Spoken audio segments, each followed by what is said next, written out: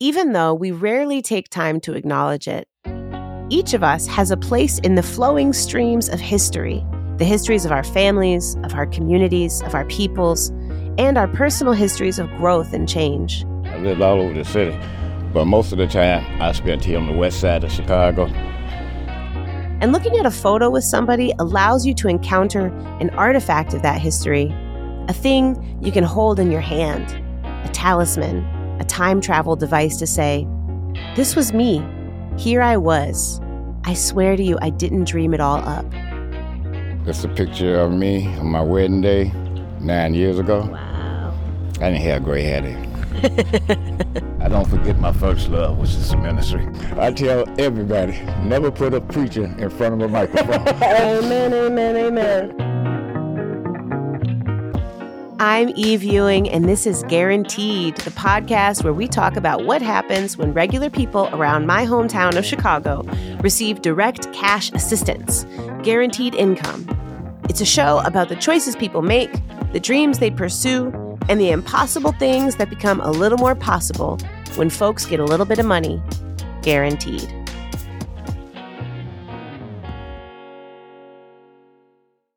Our guest on today's episode is John, who's a participant in the official Guaranteed Income pilot program run by the municipal government of the city of Chicago. On this show, we talk about a lot of guaranteed income programs, but this one involves about 5,000 families, making it the biggest. I talked with John about his place in history, beginning with his time coming of age during the civil rights movement. John is a fighter, someone who believes he was put on this earth to be a warrior for justice, by hook or by crook. Let's hear from John.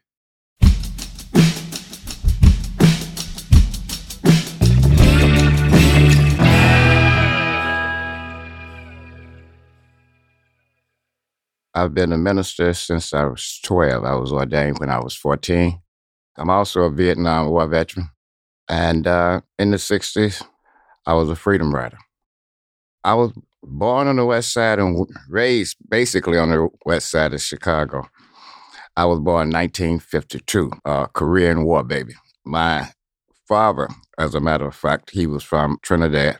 I believe he got his citizenship by serving in the Korean War.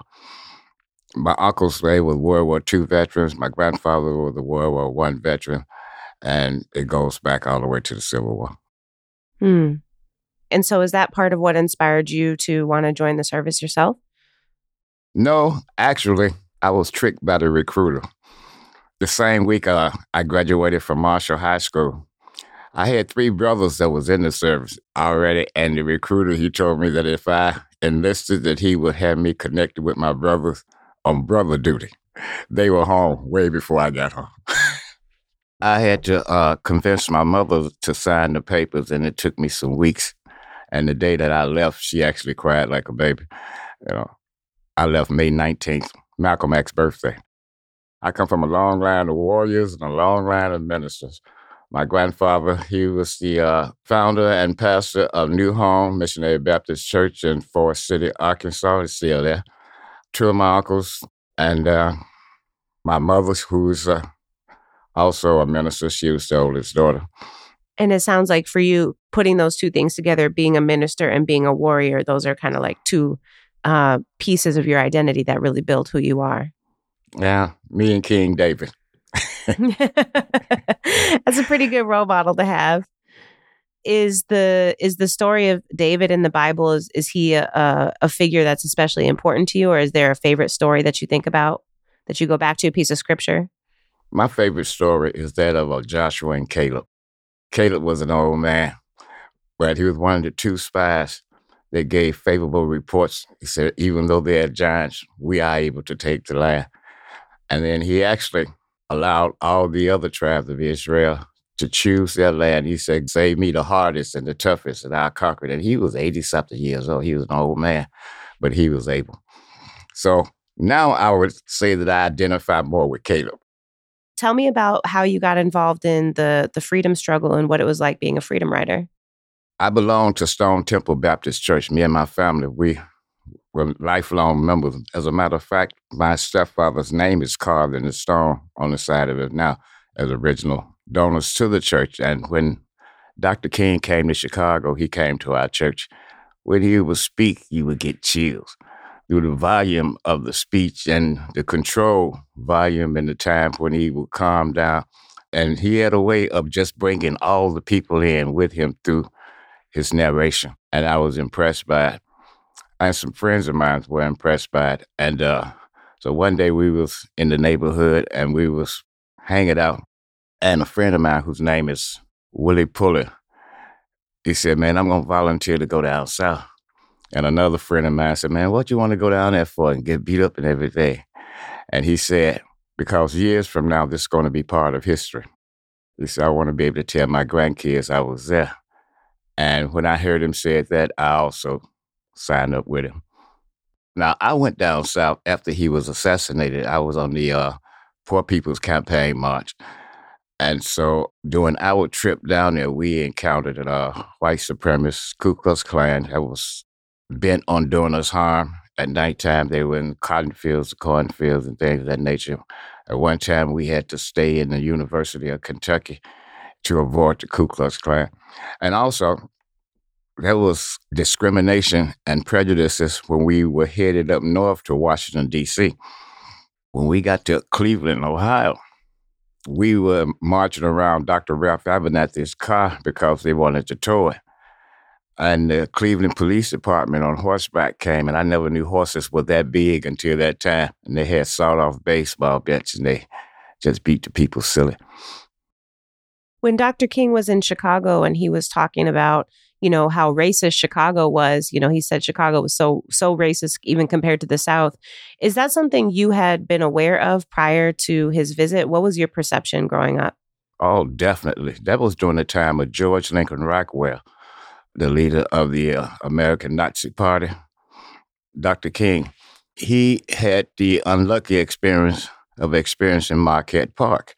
There were quite a few neighborhoods in Chicago. There was Marquette Park, and there was the neighborhood where the mayor lived in, Bridgeport, yeah. And the Northwest Side, actually, where African-American lived that was like encompassed by ethnic neighborhoods. And so there was always conflict with the Chicago Police Department, which was basically all white there. And they had a perception of African-American that was negative. Was that your first time in the South? Had you been to the South before? Oh, I had been to the South every year. We would go down south and visit my grandmother and grandfather. Matter of fact, I used to sleep with my grandmother. She's always wanted me to bed with, and visit my cousins. And so I was familiar with the racism of the South firsthand because when me and my cousins would be out playing, there were certain things they tell me to do or to say or not to do. And I've seen other families that had relatives come from up north to visit with them that they had to hurry up and get their children out because of some infraction against Southern code. So you feel like a lot of times kids from the North, they didn't necessarily know all the rules to follow or they had a hard time acclimating? They definitely didn't. I remember one time, and I was young, and I really didn't know. A little white kid called me a nigger. So I attacked him, and was all the way up on his porch while his parents were, pulling him in the door. And, my grandmother and grandfather, they act like I had did something personal to them. They was crying, and they were bending over, and they telling my mother, you got to get that boy back out of here. You got to get him back up to Chicago. They were scared. They were scared for your life. When you were on the bus, were you ever afraid? Actually, no. I had went through those experiences. Not only down south when I visited my grandparents, I had them in Chicago. And basically, I came from a migrant farm family. We moved from state to state when I was real young, and I picked cotton, chopped sugar cane. I performed jobs that I never got any credit for with Social Security because they didn't take out Social Security. And so we traveled the country. And I experienced racism in many places. Like in New York State, my family went up there to work for Mott's Apple Company. And we, the kids, we worked in the cabbage patches, chopping cabbage. That was a northern state. Right by the Canadian border, we was up in Kent, New York. And me and my baby sister, we were the only two black kids in the all-white school. and the bus would come and get her. So I had experienced all of that throughout my life. And so it wasn't a traumatic thing when I actually encountered the things. Like most people of that time, it had became commonplace. And it was like, that's just the way things are. I thank God because during that time, when I encountered a lot of racism and hatred, me and my family also experienced a lot of kindness and charity from other white people. And quite a few of, especially my fifth grade teacher, I still remember to this day. He will always be my favorite teacher. I spoke with an accent when I was a kid, like my father did. And so I would be teased. And by me being small in stature, they thought they could bully me. And so I ended up in a lot of fights. I would fight every day. And so when I come to school, my clothes would be torn. So Mr. Barley, he thought it was because my family couldn't afford clothes. And he went out and purchased me some clothes. I turned it down. I thanked him for it. But I was too proud to accept it. You know, you mentioned before we started recording that you are a very passionate musician. Could you tell us again, what are all the instruments that you play? Oh, I play guitar, rhythm, bass, lead guitar, trumpet, saxophone, keyboards, organ and piano, African kalimba. You would be surprised. And most of my friends were surprised that I used to get talked about because of this. But I liked hard rock. I'm not surprised. Tell us more. So who's some of your favorite artists? Oh, Mick Jagger, Keith Richards, John Fogerty, Creedence Clearwater Revival, the Beatles, Jerry and the Pacemakers, most of the classic rock band, Led Zeppelin. Oh, I forgot one of my favorite. Oh, I'm trying to think of the name of this group. I seen them in Long Beach, California, when they were filming this TV show, Hollywood A Go-Go. The guys that made Give Me Some Lovin'. Oh, won't you give me some lovin'? Right, the Spencer Davis group. I'm glad you remembered so I didn't have to sing no more because that was going to be good for anybody. Yeah. And so it happened, I was right up on their instruments while the camera was around them and everything. And also, that same day, my brothers and I, we walked up on and spoke with Dick Van Dyke, Jerry Van Dyke, who was escorting their mother. And so I had good interaction with my company members, the members of my company. And they would always come and ask me to play a song or sing a song or something. And I would make up songs about our training, that was funny. Mm-hmm, mm-hmm. Yeah. Do you remember any of the songs that you used to make up for the company? Yeah. Okay, this is called the Bacillin Blues. Okay. We had to take a whole series of shots, and there was this one shot called the Bacillin that would normally have everybody not able to walk the next day. And so I wrote this song and said, I've got no money, I've got holes in my shoes. Some folks say I have nothing to lose, I've got something. I've got Bacillin Blues. You had to bring a little bit of Chicago out there with you. Yeah, and I put a little bit of Bing Crosby. Did you used to play guitar while you were out there too, or any other instruments? We had music rooms. I could get an instrument. So a lot of the guys would come to the music room, and that's when they gave me the nickname. They called me Johnny Mac because I was playing a lot of Fleetwood Mac songs. And, the lead guitar player whose nickname is Johnny Mac. And so one day, there was a white guy, he was calling some friends of his over to my music room. He said, man, come here. I want you to listen to this. This is a black Johnny Mac. And so that name stuck with me. I had instruction when I was about to be discharged. And I knew I went down to the American Legion and signed up for the American Legion. I'm still a member of the American Legion. And they sent me to training for a bricklayer. And then I got a job, a nice paying job from that. The problem was that I was making more money than I had responsibilities. But I worked in construction as a concrete mason for quite a number of years after that, before I decided to go back to school, go back to college and get a degree. All of my life, I had wanted to do two things for the time I was very young. I wanted to be able to teach the law of God and argue the laws of men. So my mother would always say that I was going to be a lawyer. And so what brought you back to Chicago? So I was born here. When I was growing up, in the wintertime, I was raised up in the Lawndale area. You know, that's what Stone Temple Church is at. And we were so bad, we would get a wrench and open up the fire hydrant in the wintertime and freeze up the whole street so we would be able to ice skate. And so I know the people in the neighborhood, they must have hated us. But I came back to Chicago because I missed the snow. You're very active in activism and organizing right now, currently. And two of the areas you work in are disability, and another area you work in is immigration. And so could you talk about each of those things and why those became important topics for you? Maybe we'll start with disability. Why is disability a topic that became important for your activism? Because when it comes to disability law, there are a lot of poor people who are eligible for SSI, which means they don't have the prerequisite work credit hour to receive Social Security disability. And so I work in a neighborhood where there's a lot of poor people, and there's a lot of people who work jobs, but they was jobs that didn't take out income taxes, so they don't have the 40 work credit to get disability. And so a lot of people just don't bother with them. And so I started to file application and work with them to get them approved so that they can at least have some type of income coming in. And as far as the immigration concern, I have never forgotten the fact that Jesus was also an immigrant.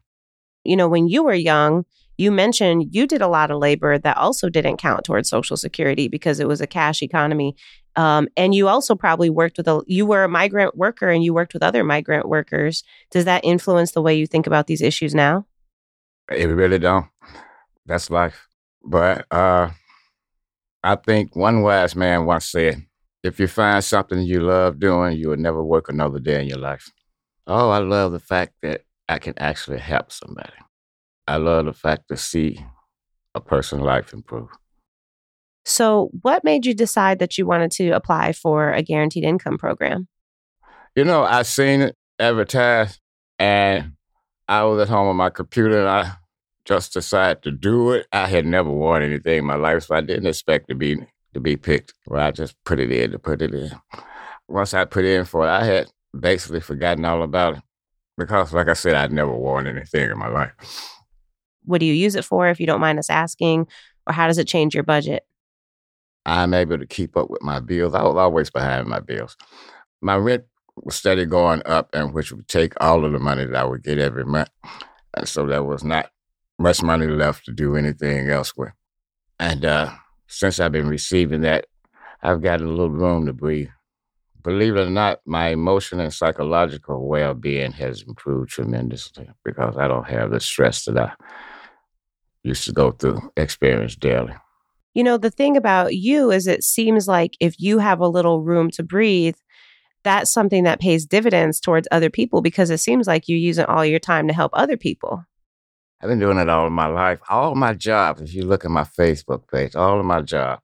When I worked for the West Side Health Authority as an outreach worker for the Affordable Care Act, there were me and another guy. We were their only two outreach workers. And we won the state prize for having signed up the most people. Just the two of you? For the 2 years in a row. And wow. The number 2 group was Mount Sinai Hospital, who had 150 outreach workers. Wow. So you were hitting the pavement. You were pounding the pavement. Yeah. I was going to all the L stops, the bus stops, walking up and down the streets, the supermarkets, the shopping mall, you know. And so, you know, when you say that, you know, knowing that your bills are going to be okay, knowing that your rent is going to be okay, that gives you some room to breathe. What does that make possible for you in your everyday life? How does that change your life every day? You know, the psychological help. At one time, before I was receiving this money, I couldn't hardly walk. I was having pains in my leg and pains in my side. Now, I have arthritis and I also have herniated discs in my back. But since I've been receiving this money and been paying my bills and everything, I noticed one day, and I can't remember exactly what day it was, that I'm walking normal again. I don't have to use the cane, and that the pain is in my shoulder. And I believe that was stress related. And you didn't even notice, it just happened so gradually. Yeah, yeah. Mm. And then I looked around and said, wait a minute, I'm walking normally. And maybe we'll spend more time with my grandkids and my children and actually relax at home. They depend on me to take them places, to help them out, play with their pets, to attend their school functions, provide emotional support for them. My grandson, DeAndre, he's a child of my youngest girl. She had suffered a miscarriage with her first child, so she was very fearful when she was pregnant with him. And so I basically raised him. His father ended up being killed by his brother, believe it or not. And so from the time he was small, I raised him. And so I used to take him to church, and every place I used to go all of his life. At all his schools he went to, and he went to after-school program here in Chicago. One of the teachers there called his mother one day and said, "Ooh, did you know that your son DeAndre, he sure know how to pray. He sure know how to lead people in prayer." She said, yeah, his granddaddy taught him that. There's something you said earlier when you first came home from the service and you were able to get a trade job, right? You were a bricklayer, you were doing masonry. And nowadays, it's very hard to make a living in the same way as rent is going up and so many other costs are going up.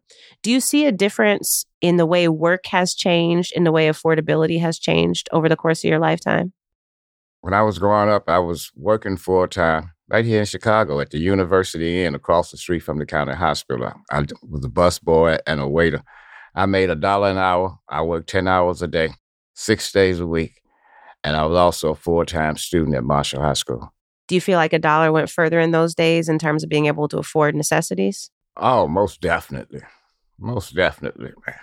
My mother bought a house in 1972, like a Victorian mansion. She paid $27,500 for it. Today it's appraised up in the hundreds of thousands of dollars. People bought houses then with like a 5-year mortgage, things of that nature. Now if you want to buy a house, you got to look at 30-year mortgages. Most people won't live that long, to pay for a house. And so there was a lot of homeowners there. Mostly all of our grandparents and our mothers and fathers owned houses. There's been a disinvestment in the, especially the African-American community and other low-income community to acquiring property because of the skyrocketing construction costs or real estate market. Anybody with a job could buy a house during the time I was coming up. You talked about the ways that guaranteed income has changed your life. What do you think the impact would be if this was something that was available to more people? It just seemed that there's always a backlash when taxpaying Americans receive any benefit from the country. There's a misnomer. Like, for instance, I have enough Social Security work credit in to where I qualify for a retirement benefit. But too many people look at Social Security as an entitlement program, which is not. It's a trust fund. We paid into it. And you never get it all back. Anyway, you can only get up to 75% of it back. But what about the money that all your relatives made and paid into it and never even drew? And then another misnomer is that, you're giving these to non-taxpayers. There's not a person in this country that don't pay taxes. We pay taxes on gasoline. We pay taxes on tobacco. We pay taxes on cigarettes. We pay taxes on food, on clothes. There's no such thing as a non-taxpayer in America. Many of the people that I know who are actually in need, they have a problem with keeping the phone on. Right now, I have about 4 or 5 friends whose phone service is not working now, because they wasn't able to pay the phone bill. And so I would either have to drive to their house and hope they were home or wait until they pay their phone bill to get in touch with them. And this is important because, today we even have a telehealth program, because I communicate with my doctors over the telephone and things of that nature. Yeah, I mean, you really can't do anything without a phone. You can't apply for a job. You can't make sure your child or your grandchild is okay. It's really hard to do anything. We talked a little bit about housing, phone. Are there other bills or expenses you feel are really hard for people right now? Housing is number one. There's no reason in the world why the richest country in the world should have people sleeping up under bridges. When you look at it, being homeless is a full-time job. People say, well, go out and get you a job. Being homeless is a full-time job. Just to get through the day, just to find a place to eat, sleep. And to be safe, because people victimize the homeless. I'm concerned about the homeless children. There are so many homeless children. And what actually going through their minds as they grow older and older and older, how will it affect their life as adults? You've been really wonderful, and I'm so grateful to hear from you and learn from you today. As you think about your life and the different chapters of your life, where are you now that's different from where you were 2 or 3 years ago, especially having this income coming in? And where do you see yourself going? At age 71, I don't look too far into the future. I take one day at a time. I thank God for each day that I'm here.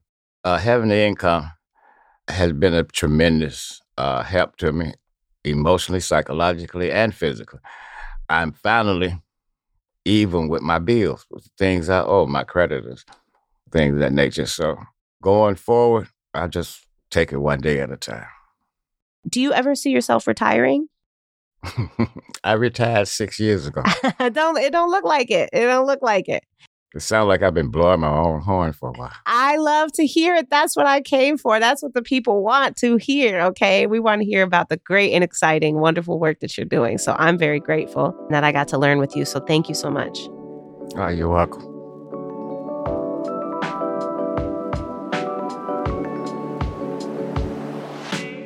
It was clear from our conversation how much John's community has shaped who he is. And so it felt important for us to go visit him in his home place, among his family and his neighborhood, where his history is rooted. We are out here in the Austin community on the west side. It's what we would consider a beautiful day in Chicago. It's not currently raining on us. It's very gray. It's probably about like a strong 59 to 62 degrees. We're right here at the end of the street. There's like a cul-de-sac dead end into a playground. There's kids out playing. There's passing by this apartment building that has these, honestly, this is what I aspire to as I age. It has like hella, what do you call these? Windmills, like lawn ornaments. And it says Gloria's Place. So I want to say shout out to Gloria. We really appreciate you. We're enjoying your yard decor. There's a Pan-African flag for one of the bungalows across the street. Yeah, it's a great day. Producer Damon and I hung out for a bit on John's stoop, and he shared some photos and keepsakes with us. Who are some of the people? Tell me some of the people in this picture. Oh, these are the mothers of the church. These are the ladies. And we were honoring women that day. Here's a picture of my wife, my grandson, my granddaughter, and the 3 daughters. It's a picture of me on my wedding day 9 years ago. Wow. Downtown. I didn't have gray hair then. This is my sister-in-law. Hello, it's very nice to meet you. How y'all doing? She's the owner of the building.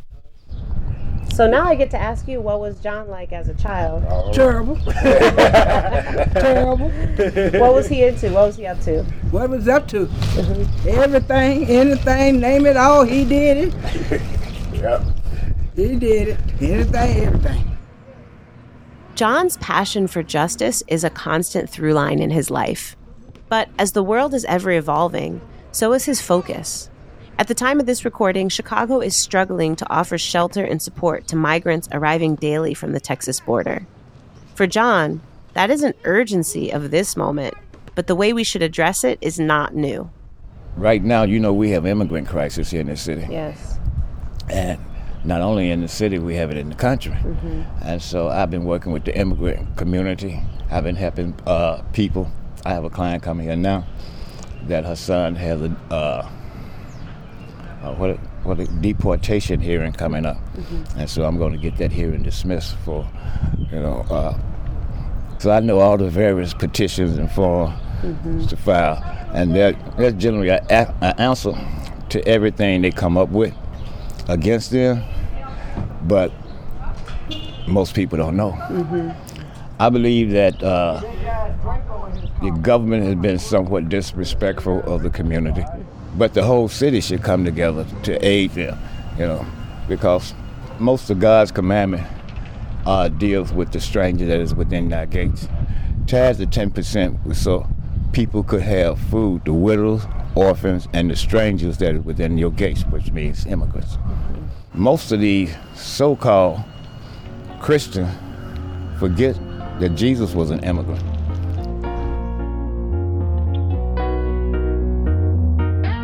Okay, if you've ever heard me talk, you've probably heard me say what I'm about to say, so sorry, not sorry. But talking to John was yet another reminder that social movements need lots of people.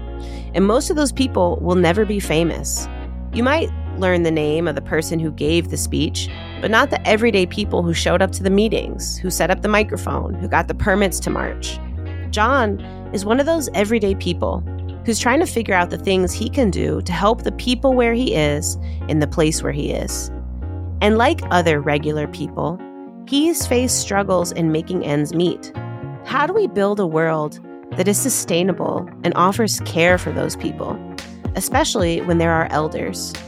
I don't see John resting anytime soon, but as I think of the ways he has shown up for others, that we collectively can show up for him. Guaranteed is created by Respire Production and Media and me, your host, Eve Ewing, with the support of the Economic Security Project and extra thanks to Jenna Severson for her assistance. Our producers are Damon Williams, Daniel Kisslinger, and Jeanette Harris-Courts, and our theme music is the song Woof by Sen Morimoto. Catch you next time. Shout out to Gloria. We really appreciate you. We're enjoying your yard decor. She got a little baby raccoon, a little baby cat, ceramic, butterflies. I'm really feeling it. It's just really nice.